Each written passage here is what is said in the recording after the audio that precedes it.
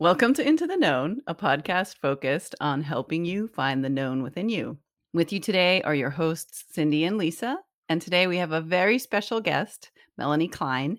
Melanie is an internationally recognized and sought after empowerment coach, thought leader, and influencer in authentic empowerment, body confidence, and visibility. You can find her on Instagram at melmelklein and at melanieklein.com. melaniecklein.com. Oh, sorry. Yeah, if you go to melanieklein.com, I think you end up in the Freudian space. Yes, you do. You don't go there. Don't go there. So melaniecklein.com. Yes, thank you. Welcome, Melanie. How are you? Great. Thanks for having me. Thanks for joining us today. Yes, I have all kinds of notes of things I want to talk about, so we're just going to see where we go. Sounds fun. Let's do it. So to start, can you share a little bit about your journey to coaching combined with your journey as a professor? One of my favorite things about you, Melanie, is you straddle these various worlds in a very graceful way. And for somebody who is learning how to straddle those worlds, it's very inspirational, but it is also such a hallmark of somebody that's taken their own path. And I know that they kind of evolve together. And then there's this third piece of the empowerment that I see as like the bridge between the two. That's how I see it as the outsider. But if you want to share a little bit about how you got your journey started and all of that fun stuff. I should warn you all that there are no short answers available on my end, especially with a question that absolutely enormous. So I will interject at any time if you want to do some probing questions, right? As academics like to do. But I'll start just by saying that if I go really far back, to be quite honest, from the time that I was an adolescent going into my teen years, there was definitely always a very consistent inquiry process happening on the inside. And whether it was through art or through music, reading literature, having deep conversations with friends, I was always a seeker. I was always someone who wanted to know more. I wanted to unravel mysteries. I wanted to be in creation energy. And so that was very much a part of who I've always been. And when I was in my early 20s, I was really at the beginning of, let's say, more of a formal journey.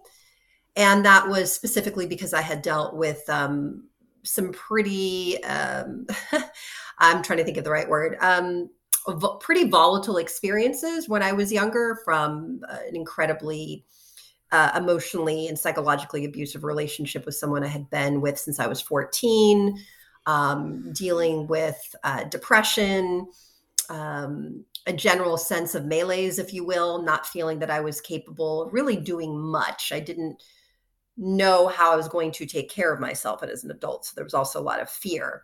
And so I'm interjecting here to say, like, I am genuinely, this part of the story is new to me, and I am incredibly even more inspired by you because I know where you are today, and to hear that there was a relationship in your late teens and that there was depression and malaise, like I know we're born out of our challenges, but I would not have guessed any of those things at such a young age, given where you are today. So, and I'm surprised that people wouldn't see that. And then it reminds me that, I don't always talk about all the facets because there are so many components. So it's interesting, in different conversations or podcast interviews, what sometimes comes out, right? It really depends on just the context of the day, depends on the host. So I don't even know if I've shared that specifically. Maybe I have, but clearly not with you all. So I'm not with me at the very least. And I will say the fact that you wouldn't guess that now is part of the reason I'm thinking it's even more important for me to continue to not assume that people who followed my work or read my books for any period of time know all of these things, and that it can be something inspirational and, helping support people's own sense of agency when they hear that given, getting to point whatever X, Z, right? From point A, that had happened. But yes, so it was a really volatile, dark time. And I had moved away, very sort of classically thinking that changing my environment would change the internal landscape. And, had gone to 2 different places. I moved to San Diego for a brief period of time, and that was incredibly boring to me on every level. Wow. Not surprised. No Not offense surprised. to anyone living in San Diego, of course. It just wasn't my jam. And then I went and I moved to Hawaii thinking there was this escapist sense that this was going to be really fantastic. One of my friends had moved there, notably that incredibly psychologically abusive ex-boyfriend of mine had moved there too. Oh, gosh. Yeah. So I moved there, and that lasted a very short period of time. And I realized, oh, wow, okay, this is not going to work for me. And not only is it not going to work for me, I don't want to escape. I don't want to be in these environments where you can really kind of check out of doing deeper searching. And I felt like my intellect was not being challenged, nor was my spirit being challenged in these places. So I moved home on the morning of the Northridge earthquake in 1994. Oh, wow. My parents' house was in Northridge, California. Of course it was. It was really interesting. I came home and dealt with all of the aftershocks for months. And we lived, my mom, my sister, and I, we lived on a half-acre horse property up there. We slept in a tent in our front yard through that winter from January till April because there were so many aftershocks. We didn't want to have to keep getting up in the middle of the night. So we just slept in a tent in the front yard.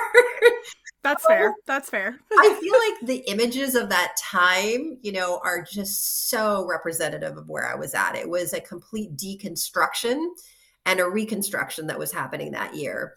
And that summer, I was spending a lot of time with my friend who actually just came to visit me the other day.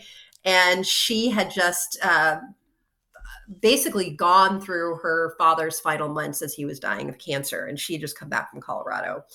And we had spent that spring just being depressed together.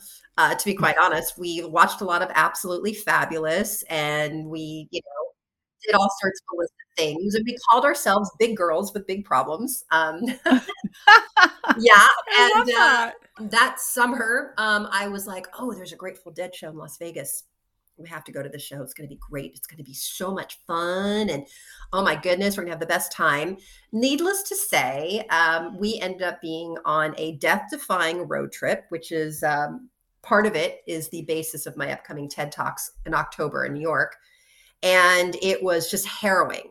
Every turn, we were just being effed with. Okay. Wow.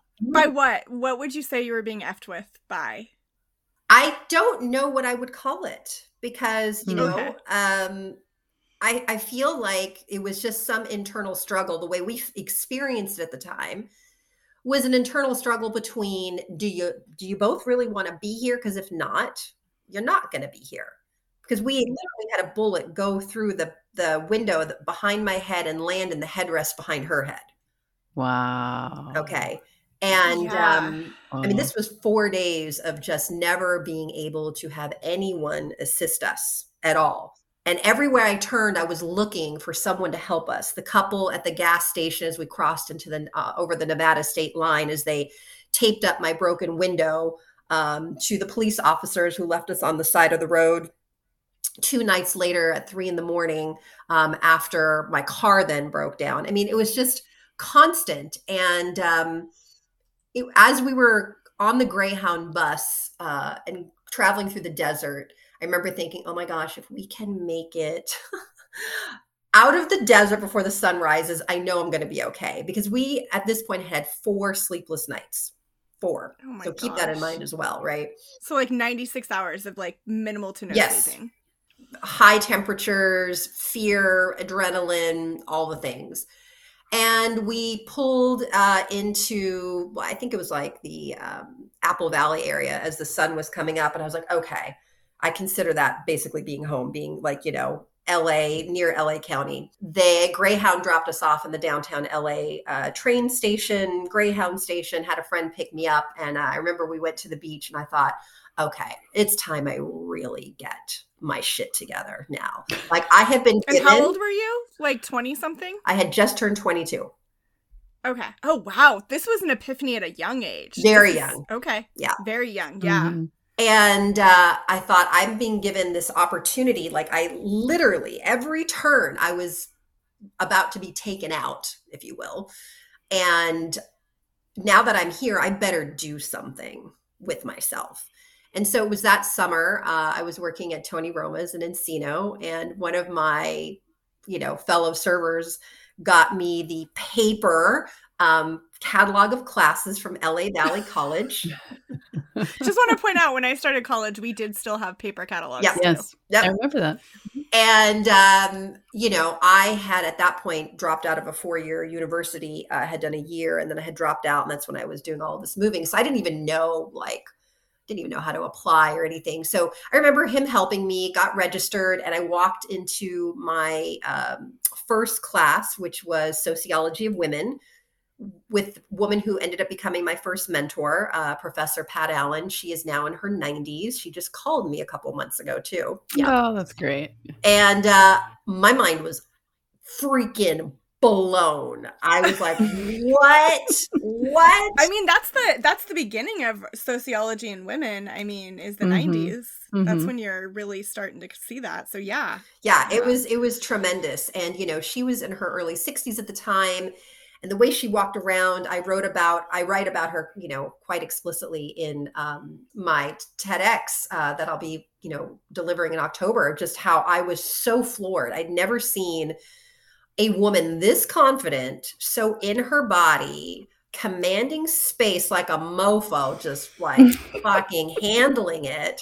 And, I'm sorry, I'm throwing my F-bombs. There's no other way to describe it. No. Yeah, it's all good. It's all good. I mean, she was handling it. And I was like, oh my God.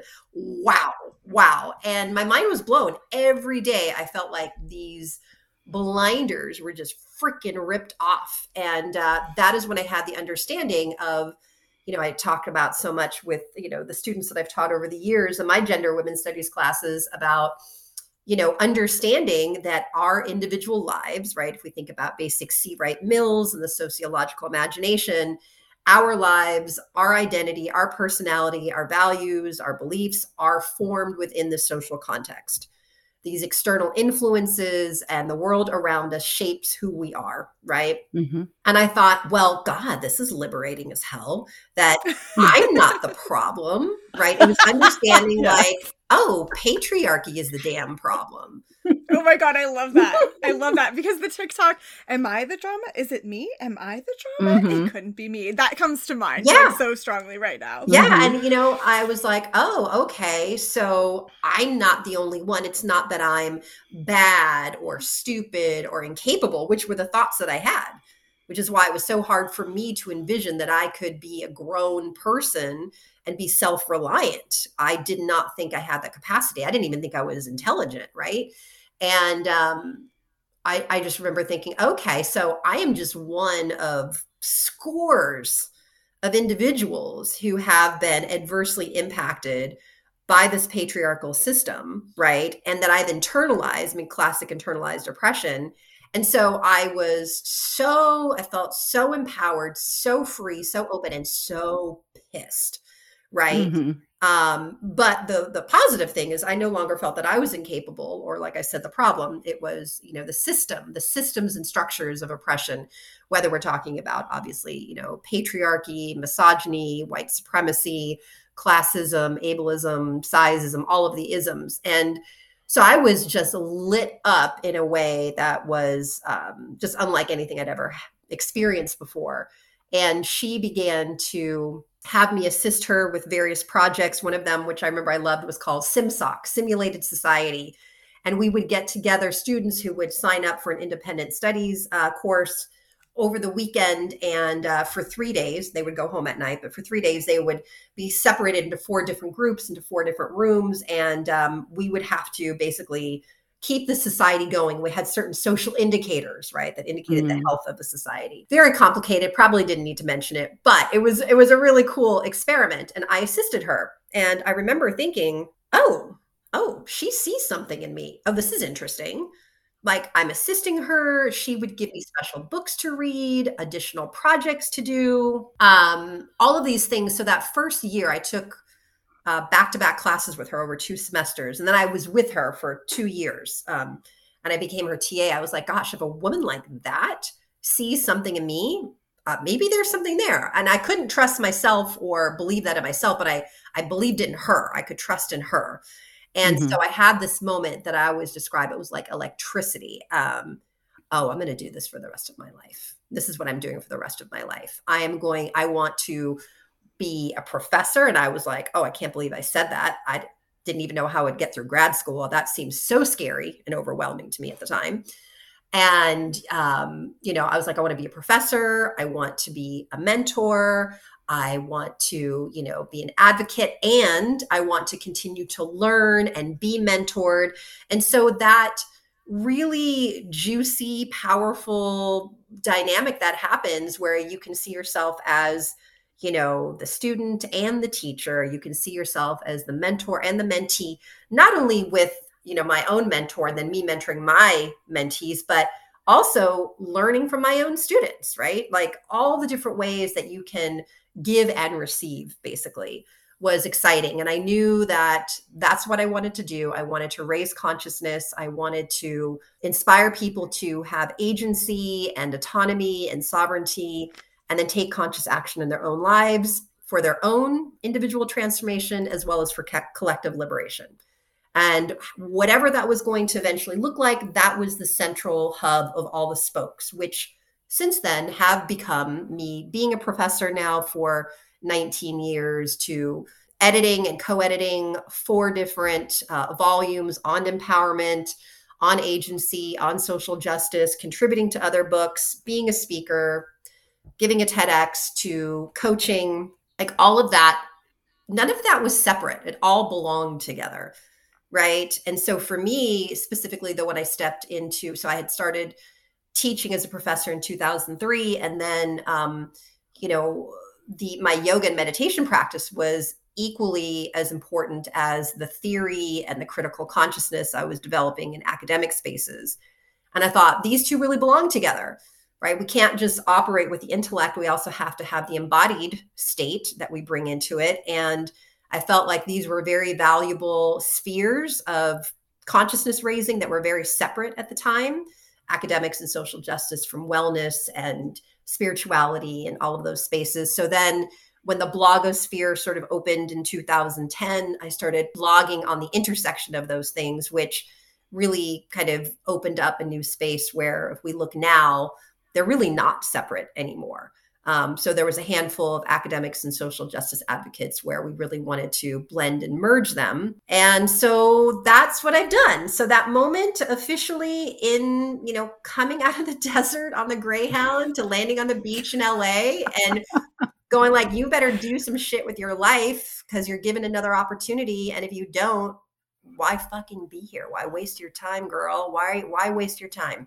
You weren't meant to be here to waste your time. And if you're going to waste your time, you might as well leave and go to the next plane, right? So I decided to stay in my physical human body to do this work, to heed whatever calling it was. And then a few months later, that's when I had that incredibly visceral response and awakening to what it was I was meant to do. And here we are now, 28 years later. That's what I have done consistently the entire 28 years in all the different forms that I mentioned, from writing, teaching, coaching, mentoring, speaking.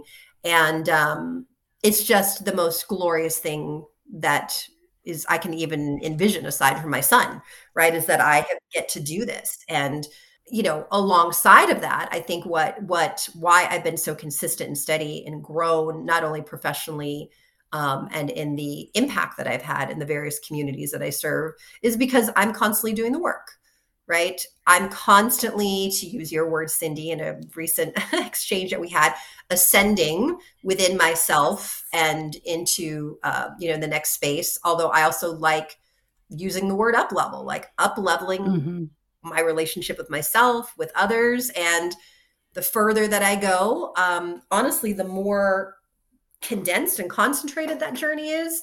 I was certainly doing the work in my early 20s, but it was much more haphazard. And I just, kind of a novice. I was in the novice stages, the nascent stages of unfolding. And so the higher that I ascend, the more crucial it is to be more and more on point all of the time. And so I do that, but it doesn't seem like work. It just seems like, well, that is the way to be in this space. If you are not being that way in this space, you will not be in this space. And I really love being in this space, not only for myself, but what I'm able to create and do with the people that I serve, which is first and foremost my family and my friends, and then my one-on-one clients, and then my students, as I still do teach. And so that is a very long answer, as I promised, to your question. And yet somehow I feel like you just started. I know, right? I love that you said that whole idea of continuous learning, like you're never done. I love that. We talk about that a lot in our podcast here, and it's just such an important part of evolution, I think, that doesn't get enough to talk about. I think, anyway. Well, I think also, listen, in those nascent stages, and I know you two can attest to it, I'm sure, in your own journeys, it's like, that shit can be rough. It can be very confronting, incredibly rough. You kind of feel like you're always being hit with something else. And can be very jarring. At least it was for me. There were inconsistencies as well, not always fully aligned and integrous, because it was really hard and I was doing my best, right? And there would be times I was also tired. And, as I tell clients or whoever else I'm working with, when it feels exhausting and overwhelming, it's going to only be hard until it's not, right? And then it just becomes so damn easy. It's actually so much harder to not do the work, right? Like, let's say you can spend 5 months, 5 years doing the more, I don't know, demanding portions of the work, and then you spend the rest of your life really like free flowing. I'd rather than do that than if I picture my life prior to coming home on that morning of the earthquake and then going to Vegas. If I think about what my life could have looked like, for the last 28 years, congruent with how it was then. Oh, I don't know. I may have potentially taken myself out, and I don't say that lightly. I don't think I would have wanted to be here for it. So I have to remind people, and, we can actually really enjoy the process. Like, that's a choice too, that no one presented to me early on. Like, that's been a more recent concept. It's like, oh, okay, well, what would it be like that even when it's challenging to have advanced gratitude or love all over the process, to make it easier, knowing that eventually it's going to be truly second nature. It is going to be a default. That's something that I couldn't have imagined back then. And I had was it a week or two ago? I had a pretty powerful session with my first coach, who's now also my third coach, with her. And we were having a session, and just really, it was like a quantum leap session. And, you get to a certain point, it's as opposed to removing boulders, you're looking for grains of sand. Right. And we were looking in that, and there was just this moment. She's also known me for a very long time. I've known her since I was 16. She's like, the hard work is over. And I'm sitting in the chair that I'm sitting in right now, like flew back, like I was thrown back in my chair. And she's like, what, can you describe what just happened? I was like, oh my God, my chest just freaking blew open and felt like my head popped off. And I just went, oh my gosh. And I had chills everywhere. And I went, that is so true, because this year in my growth has been so exquisite and fluid and graceful. I had a session with Cindy where she had affirmed something that I had felt about a week or so before. Like, you're at a point where you can just pluck out the things that you want, and they just come in so easily. And I had felt that. And, she had affirmed that. And then being in this other session with my first coach, when she spoke those words, it just struck me as, this is truly the beginning of something different. Like, we can have different stages, but I had just turned 50 this summer too. I feel like, the first 50 years of my life, there's something that closed there. And walking into, let's say, the second half, if I'm lucky enough to live a few decades from here, is just going to be on some other plane as an elder in my full wisdom, embodied, just the struggle that was a hallmark, feature of my life and a core part of my identity for, I would say, at least the first 35, 40 years of my life, are truly no longer a part of my identity anymore. And that's pretty wild, given that it was very much like, you could look at me as a teenager, punk rock, alternative, shaved head. Like, I embraced life is hard, life is a struggle, life is and that is so not who I am. It's like funny to look back. I think probably my younger self wouldn't have been able to stand me, to be quite honest. I believe that from what you've shared of your younger self. I totally believe that. And I just want to chime in and share, what I witnessed was you stepped into a vibrational way of living. And I don't know how else to describe it, but that whole, you're plucking it out. It's like you're in such a essence of who you are as a spirit that the body, it's not secondary, it's working in tandem, but that vibration that you are, you understand it in a way that I think people spend lifetimes getting there, and definitely at least this full lifetime. And now you're just like, oh, I would like this client, I would like this opportunity, I would like this vacation, and you just literally pluck it out of the air, and it's so cool to witness. And again, it's inspiring to know that there is this space that you can evolve into through the dedication. Because when Melanie is talking, she's making it sound like it's been real simple, and we all know it has not been. But more importantly, did it sound that way? There were some moments where I'm like, man, that sounds like it was easy, and then other moments where I'm like, I know that was not easy. But your dedication to your practice, right? And can you share a little bit about your daily practice and just where that discipline and dedication came in? Because I think that's how an aspect, at least, of how you got to where you are now and in this super evolved space. Yeah. So there's a couple things, and I will answer that question, but I want to make sure I remember this. Oh, I don't know, 5-6 years ago, my first coach, the one that I was just saying had that session with, had essentially said how she was doing that. Like, plucking things coming in can be that easy. And I remember I was like, bitch, how the fuck? This is so hard. Like, what? And I was... Didn't I say that to you back in March? Didn't I say something like the equivalent of like, how do you make it so easy to manifest and have faith? I don't know. In the Did hotel. You? I said it in the hotel when we were at a workshop. And I said, I don't understand how it's so easy to just manifest and have such deep belief. It wasn't the same, but it was very similar. Yeah, well then, but I said it much more brusquely than you did. At least to myself, I was like, oh my goodness. I was like, what? It was like, just a few years ago, that was a concept beyond my understanding. But I remember it stuck with me. It stuck with me that it could be, because it was for her. Right. And similar, like my first mentor, I trusted her implicitly because this is a person I've known since I was 16 and very, very close with. Right.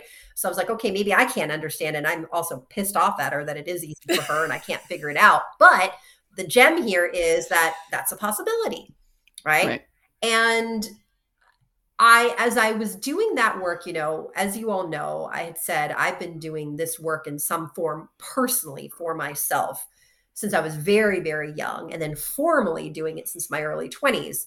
And yet it really wasn't, I will say, until I had my first one-on-one coach, that everything in terms of my skills and my practices and my understandings and experiences that I'd had up until then really came together and were magnified in an exponential way. And I remember thinking, oh gosh, this is how I felt when I graduated from a bachelor's versus graduating from grad school. I went, oh hell yeah, I freaking have a graduate degree now. This ain't nothing close to a bachelor's, okay? And anyone who thinks they are related or are remotely close, not even. Or I went, I earned this shit. Yes, I'm going to call myself a master of this material, because what I went through, and I know you know because you have your PhD, Cindy, it truly is, takes you to a whole nother space within you in terms of your capability, your intellect. It's just profound. That's what this was like, but in a spiritual way, where I went, oh gosh, I feel like I'm getting a PhD in freaking spirituality and trust. I had been practicing Vipassana meditation for 20 plus years. I'd been practicing physical yoga since 1996. I had been studying and deconstructing systems of oppression since 1994. But stepping into this space specifically with a dedicated guide, right, that I invested heavily with, meaning I had massive skin in the game. I was going to soak up every drop of what she had to offer. Right. Had I, invested a few $100s, it would have been so easy for me when it got difficult to be like, I'm done. I got what I needed. I'm cool. I don't mind losing that, whatever. But I invested at a very high cost, and specifically, like, you are my advocate. You are my guide. You are taking me to places that I do not understand. I do not know how to get to. I don't even know how to envision, like where I'm at now. Right. And wow, it was really intense. But that first 9 months, that first year, I felt like I accomplished 20 years of additional work. And the 20 years prior just unfolded like a continuous blossoming. It was just amazing. So that was a big part of it. And then when I started working with my second coach, who I'm still with, her level of grace and calm and unwavering trust and faith in her practices and in me, and just the entire, I'm going to say, the entire web of divine support, it being there, allowed that kind of gruffer, tougher, edgier part of me to soften enough to really receive that. And combined with the two, seeing the results that were so exceptional, just allowed me to soften more deeply into that space of receptivity. Because for me, it was always about pushing and manipulating and forcing and hustling and proving. And for me to even imagine receiving and softening was something that was so repulsive to me, repelling to me, that it took the combination of these two very specific guides for me to be able to access not only the new spaces, but to get even more out of all the work I had done preemptively before I walked in their doors. And so since then, it is just, continuing to soften into that divine support, trusting it implicitly, that a doubt doesn't even cross my mind anymore. And then, the intellect in me and the scholar in me, the researcher in me, just simply looks at the data points, the longitudinal sort of, impact of like, oh yeah, like I have enough now data, longitudinal data, where I don't have to question. This is no longer a one-off. This is no longer, some statistical outlier. This is now the normative pattern for me in my life. And as long as I operate within that framework, it will continue to consistently be that. And so that's the mindset. That is the way of being. That is the way of receiving spiritually that supports where I'm at. And then I just make sure that I have a combination of movement. I have a combination of intellectual stimulation and study, a combination of contemplative and reflective practices all in my day, so that, the body, the spirit, the intellect are all being sort of, activated and challenged and are continuing to grow, and they're not just, plateauing out and then perhaps going into a space of languishing, if you will. As you were talking, I just saw, like, we would word it as you move from a space of effort to effortlessness, right? Like it was effortful in your learning path until you hit this point, and now you're stepping into effortless and letting it happen. That's great.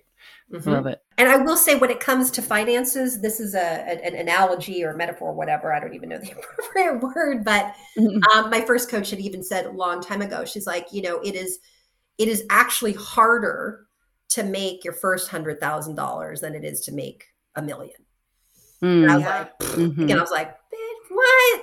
And I will say, I get that now, because who you have to be, especially as an entrepreneur.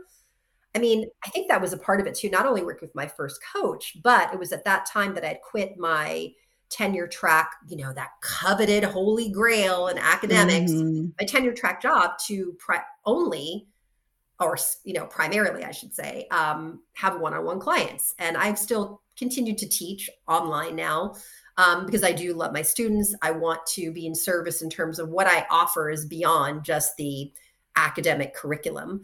And I love their energy. And so that's very important to me to still do, but it is not the bulk of my work, let's say.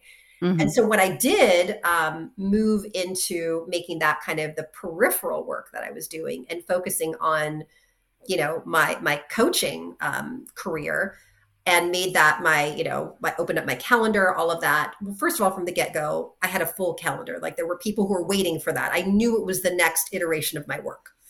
Okay. Like, I had done the other stuff for, over a decade, and I was limited in the classroom about what I could do, right? Mhm. Obviously, and what I could bring in. And when I did that part was easy, but then to actually operate as an entrepreneur, oh my gosh, coming from social justice and academics, that's like the dirtiest word you can say. I know. So let's pause there. Right? Because what would you tell yourself when you were journeying into being an entrepreneur? What would you tell that version of you if you could tell her something that you wish you would have known? And what advice would you give to somebody that is going into a space like entrepreneurship when they're not coming from that space, when they are coming from academia, or they are coming from a different iteration where entrepreneurship may be a dirty word to them? For me, I would just say, keep flowing, keep trusting, keep allowing yourself to be guided. Don't make it harder than it needs to be. I wouldn't have wanted to coach myself, to be honest. With myself back then as a client. I was very difficult. I was very resistant. I had a lot of opinions, a lot of very crystallized ideas that came from those spaces that created a lot of limitations that made the work harder for me. So I would just be flow, allow yourself to be guided. That's why you're here. Be willing to let go of old stories and identities and just be curious, right? I could intellectualize that, but I was not very good at allowing that to happen. For people going into it, it's like the actual journey into embracing yourself as an entrepreneur, for me, was one of the kind of fast tracks into spiritual and growth and personal development. You have to resource and create and advocate for yourself and seek guidance and be curious and be willing to pivot in a completely different way. All the things that I had learned within my spiritual wellness, embodiment, empowerment journey up until that point was tested in terms of, okay, you believe that and you'll practice that when it's convenient or it's not as challenging it is in this moment. I remember laying in my bed, curled up in the fetal position when I had, moved from a place I'd lived at for 18 years and moved into a place 3 times bigger with 3 times the rent, and feeling horrified, sick, ready to throw up about what was happening and being so scared. And I just curled up in the fetal position. And I remember saying over and over again, you are expansive. Oh, no, you're confident and capable. You are able to hold this expansiveness. And I said it over and over till I fell asleep. And then I probably said it in my sleep for a couple hours. I had to be in the pocket so deeply, as opposed to wanting to recoil and get out of it. So it was not until that journey where I was really stretching myself beyond anything I'd ever experienced.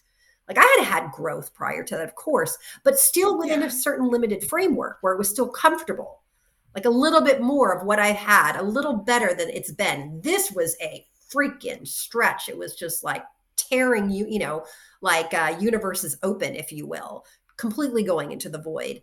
And so for me, it was like, can I still practice now? Can I still practice being present? Can I still practice trusting now?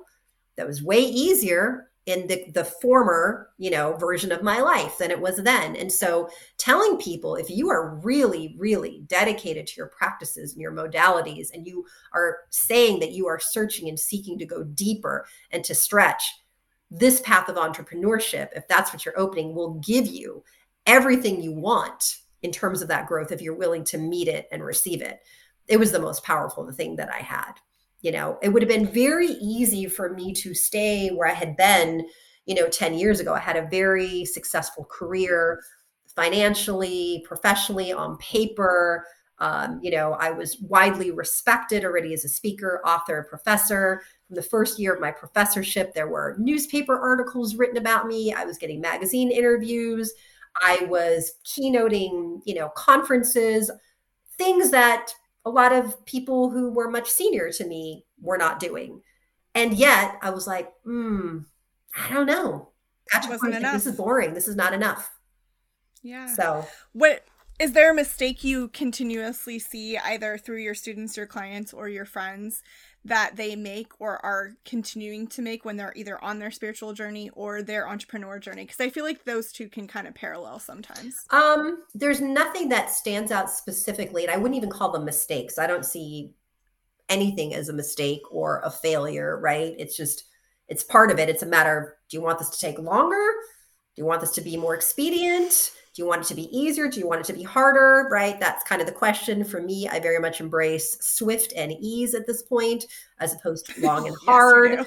But I think if I were, one block that I see is, oh, am I actually allowed to ask for more? Am I really able to receive more? Guilt about that, shame about that, fear around that. What is if it is that good? What is if it is that wonderful? What is if I have that much joy, satisfaction, love, fulfillment, prosperity? That as much as people say that they want that, there is something about you couldn't be more. And for me, the idea of more was really important in terms of, who can I be? What can I do if I expand more deeply, more fully? And that was something that was really enticing, because I got to a point right before I had quit my tenure track job thinking, okay, there are certain things I came here to do. I'm dealing with all kinds of bureaucracy. I can't even do it. And there was almost a permission slip that I was given to allow me to be mediocre. And I was like, oh, wow. Oh my goodness. No thanks. And I remember thinking, if this is the most I ever do in my life, I'm going to be fucking sorely disappointed. There were colleagues that I had who I remember someone was congratulated for something, and I had this very, very tangible sort of recoiling happening. I was like, wow, they're being celebrated for that. Like it, and I won't even go into what it was, but I went, geez, what are we saying in terms of what, kind of the limits are? It just felt so low, the bar. And I thought, that's, first of all, a disservice to your students to have the bar that low. But my God, it's a disservice to your freaking self. And then I was like, and maybe that's not your path. But what I knew, thank you for clarifying mine. I can't just be sitting here. Yeah. And I think I put in my resignation a couple months later. I mean, that's it's not a risk. I mean, it is a risk, but it wasn't a risk. But in academia, like, it's so unheard of having tenure track in a job, in a geographical location that you genuinely enjoy, that you just kind of found yourself there. And then to just say, I would like to have more, and this is not going to be enough, and I'm going to stay in this space in this capacity, but I'm going to jump into this huge lake over here and see what happens. I mean, you bet on yourself and you won. Like, I know you won. Yeah. And, it's interesting, to also speak about finances. I remember thinking, wow, I just took a $40,000 pay cut to be tenure track as opposed to adjunct. Wow. Yeah. I went, so what is the incentive even now? And then I started to realize, this had been sort of this thing in my mind that was going to prove something to myself about getting a position like that.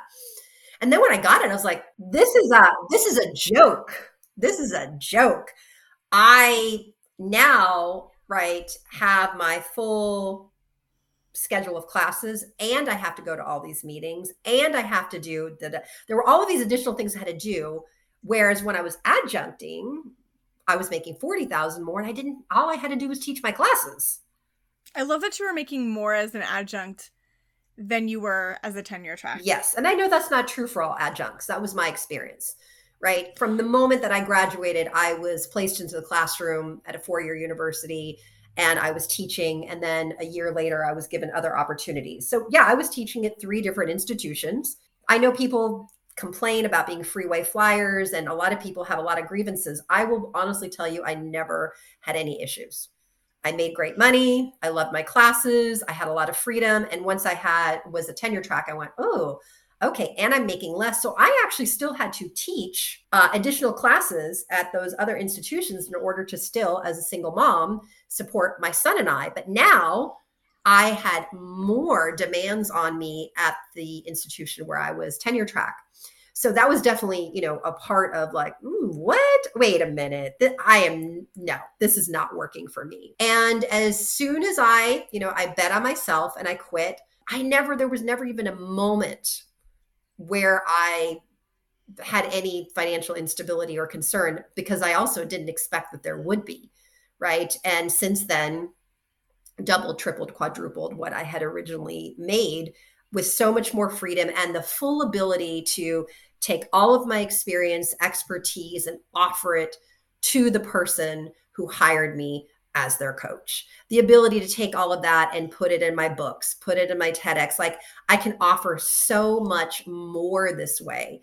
And that was really the primary incentive, as I felt incredibly limited. It's like, I have an arsenal of things that I can offer you, that I can, kind of utilize in terms of where you want to go. And I'm being limited by that. It was interesting. A couple of my former students from 10, 15 years before I even started offering private coaching, when they found out I was private coaching, they hired me on as their coach too. They're like, oh my God, we finally get to have more. So what does coaching look like with you? Because not all of our listeners will have had a coach or even be exposed to coaching. So what does it look like to be coached specifically by you, but you've also been coached by a few coaches? Well, for me, I have to say, it's a very, very concentrated, intimate container where I feel like, compared to even other experiences I have, given that I have a very maternal aspect about me, I like to create a very loving yet firm container with which someone feels that they are within, that they are held within, that they are safe within, that I can it's almost like I have to be so much bigger than my clients in order to hold whatever comes up for them, to hold that space for them, and to, guide them forward into the unknown. Like, what does that look like for you? Who do you become? Bringing in and integrating, my holistic background, my spiritual practices with my, experience and studies in terms of sociology, identity, culture, advocacy work, so that they're given the greatest opportunity for them to find and resource themselves, right? And so there's a process of excavation, but mostly it's like looking forward and then executing in a way that allows them to fulfill whatever it is that they desire. And usually what they end up fulfilling is very, very different than they initially anticipated, because who they are a month into the process, halfway through the process, 3/4 away into the process, they're going to be very different than they could have even envisioned when they first walked into the door.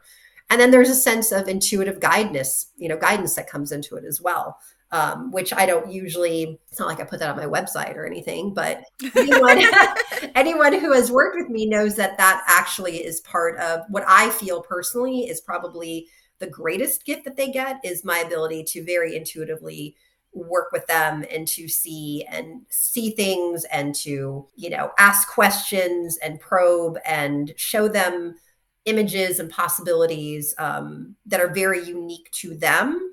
There's nothing formulaic about it. It's very, very, personalized, and it allows them to access something even more deeply within themselves, kind of like what I discovered, the concept of more and being able to be surprised. So I don't know if that fully answers your question. It does. But there's not like a 7-step process or something. What? You don't have like just this like template? No template, no formula, no blueprint, none of that. I love that. I love that you also acknowledge your intuition and your intuitive nature, because I have known you for almost 2 years now, which is like blowing my mind to sit here and think about. And you and I work well together. So I work with you quite often in different capacities. Mm-hmm. And one of my favorite things is how you tap into your intuitive aspects and your intuitive skills, because it's not the same way that I do, and it's so seamless. And if people don't spend a lot of time with you, they're not going to see it as much as I do, but I just see you tap into your knowingness, and you tap into your empathy, and you tap into your clairvoyance, though you will say you're not seeing anything. I will say you are still seeing. No, I would agree. And I will say I had those abilities from the time I was very small. I have, very specific memories in my mind, 3, 4, 5 years old, a sort of knowingness and awareness that I definitely pulled in through my art, my creativity, my poetry, my writing as a young person. And some of that, I will say, I had originally been an art major, and had done an advanced art portfolio in high school that counted for college credits and was going into college as an art major. And then I dropped out, and then it was the San Diego, Hawaii, and all the stuff that I mentioned at the beginning of the call. And what I loved sociology and research so much. It was so important for me to work that part of my brain and my being and to understand statistics and research methodology. And at the same time, as I was going through grad school, I remember thinking, this is killing my creative and intuitive edge. That is actually why I left before I went to a PhD program. I only did a master's. I was sort of considered the star person in my program. And I remember I was filling out my PhD applications by hand on paper. And I was listening to the Moulin Rouge soundtrack. Great soundtrack. What's that? It's a great soundtrack. It is fantastic. And my friend Carla walked in and I was like, you know what? Fuck this. I'm not doing this. She's like, what?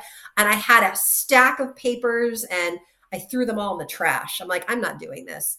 And it was twofold. One, I'm like, I don't want to take more time being out of the classroom because I had already, at this point, I had finished a master's and I took a year teaching because my sister had brain surgery and my first mentor, Pat Allen, had a brain aneurysm and my ex-boyfriend died of a heroin overdose, all within 2 months. So instead of going directly from, my undergrad into like a PhD program, I was advised, go get your master's and then you can, do this. So I had done that.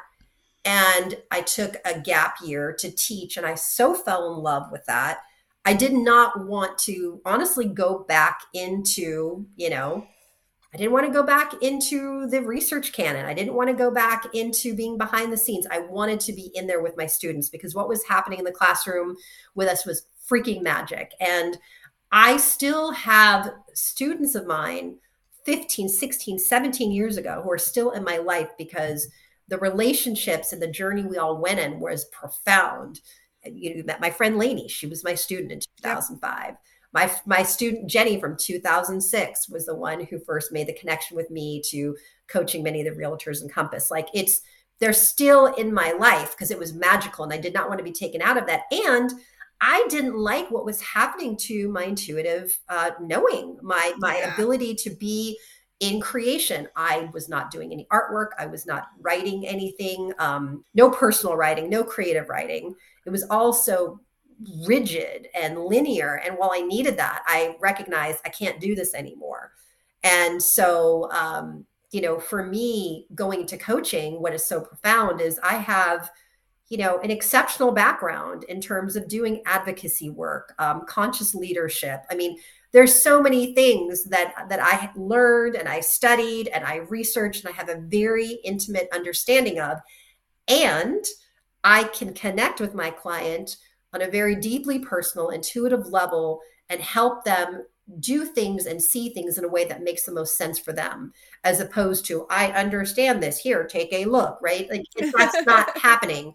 And so this to me is truly the most powerful and satisfying way for me to take everything I have gone through personally, practiced, experienced, studied, researched, written about, and offer it to that person who works with me to guide them to their fullest expression, to their deepest level of satisfaction, whatever they may look like. For some, it's relationships. For others, it's about building conscious, ethical, integrated businesses. For others, it is prosperity. For some, it's all of the above. And, it's just a really joyful, deeply satisfying process for both of us. I love this. I do too. So I feel like I know we could all talk for hours. And this 5. Is the joy. Well, and when Melanie and I get together the first day, it is nonstop talking from the time we are in the same space, oftentimes getting picked up from the airport until we go to bed. And then over the next couple days, it'll start to wane a little bit, where we might take a couple breaths, be quiet for 3 minutes.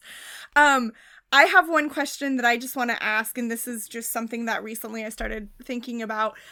What is one thing you wish you would have learned when you were 6 years old that would have helped you get to where you are faster? Yeah. And the thing that comes to me, and obviously there's no imagery here, so I'm closing my eyes and really going into that picture. And for me, it is just hey, the whole thing's a game. All this shit outside is bullshit.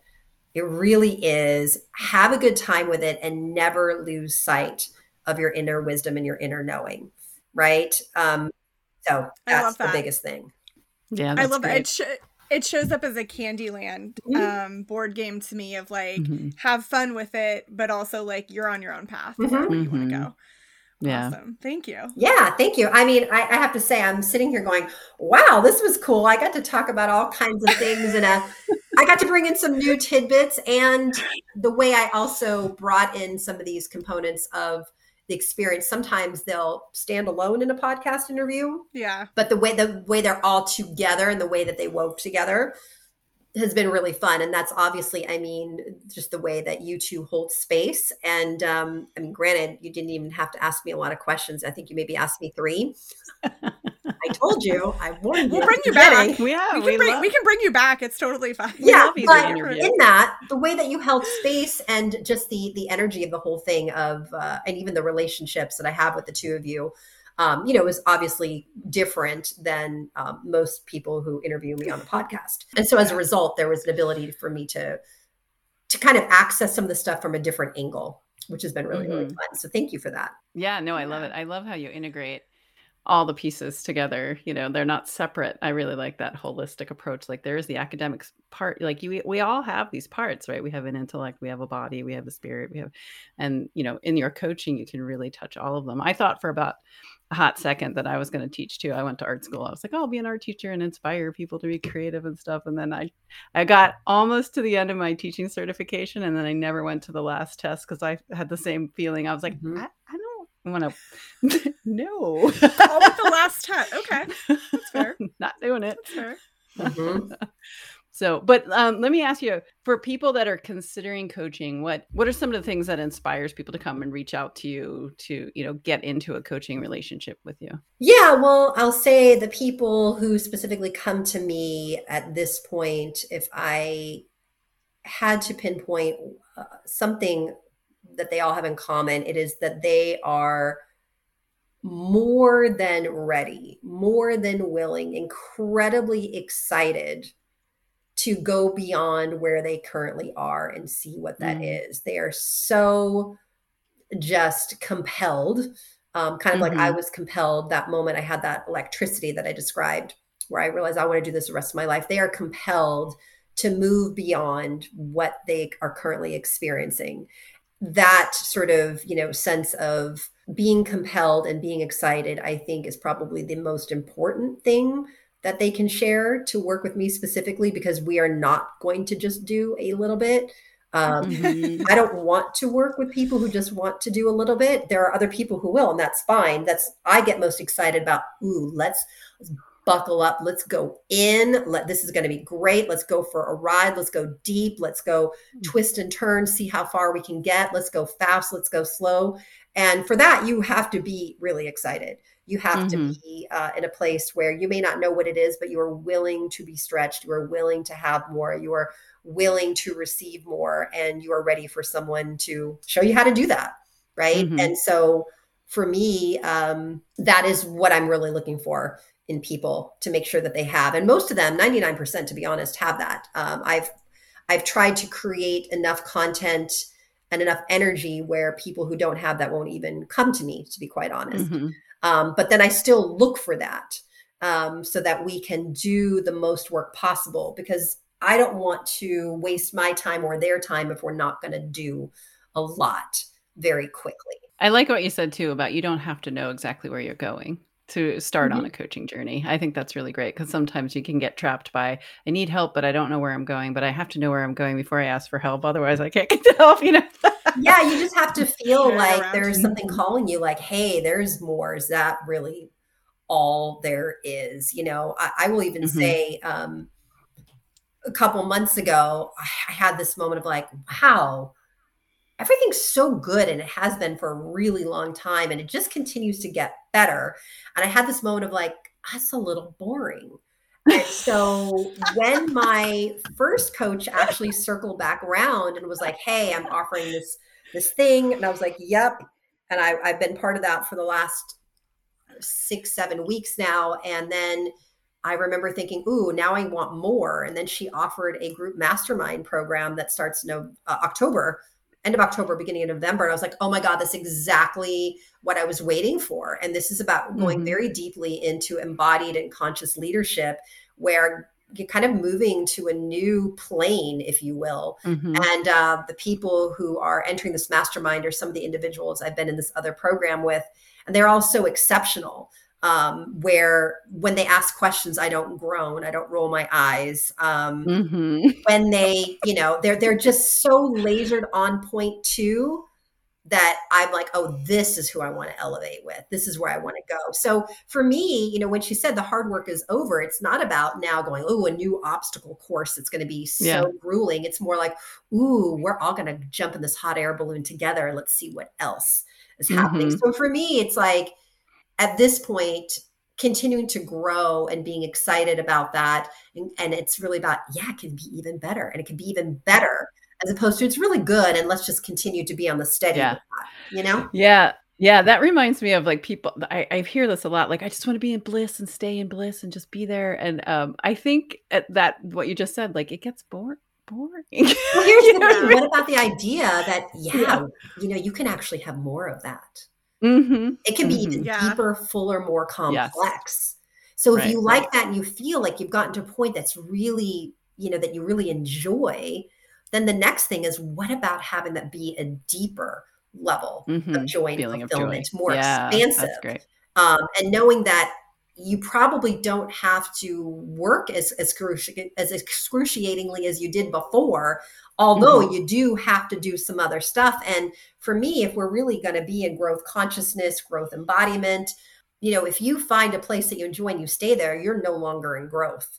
Right. Right. Yeah, that's great. Well, I love that. Thank you, Melanie, for joining us today. And I have a sneaking suspicion we're going to have you back. I hope so. 18 freaking questions. And I want to get into some of the spirituality concepts next time. But this season we're doing journeys. Yes. So next time we'll go into some of the spiritual teaching. Perfect. So thank you, Wanderers, for joining us today and hearing Melanie's story, and how she got to where she is. You can find her on Instagram, Mel Klein, or you can find her on melaniecklein.com. You can find Lisa on Instagram at Insight and Harmony. You can find Into the Known at into_the_known. And if you have any ideas about what we should be talking about on the show, feel free to email us, cindy@intotheknown.com. And if today's episode spoke to you and it will speak to someone else, please feel free to forward it to them. Until next time, enjoy the wander.